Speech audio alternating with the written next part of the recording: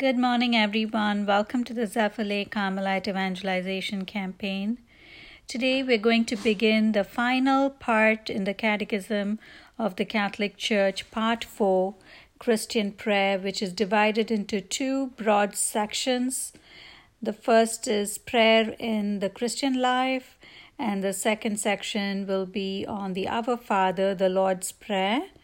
And within the first section, there are three chapters: the revelation of prayer, the tradition of prayer, and the life of prayer. Today, we will read two questions. One is an introduction question, and then we will read the first question from chapter 1, which is the revelation of prayer. So for our first question today, 534, what is prayer? Prayer is the raising of one's mind and heart to God, or the petition of good things from Him in accord with His will. It is always the gift of God who comes to encounter man.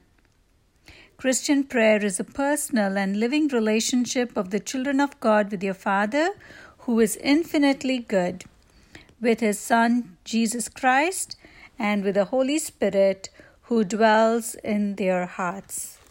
My reflection for this question will be at the end of question 535.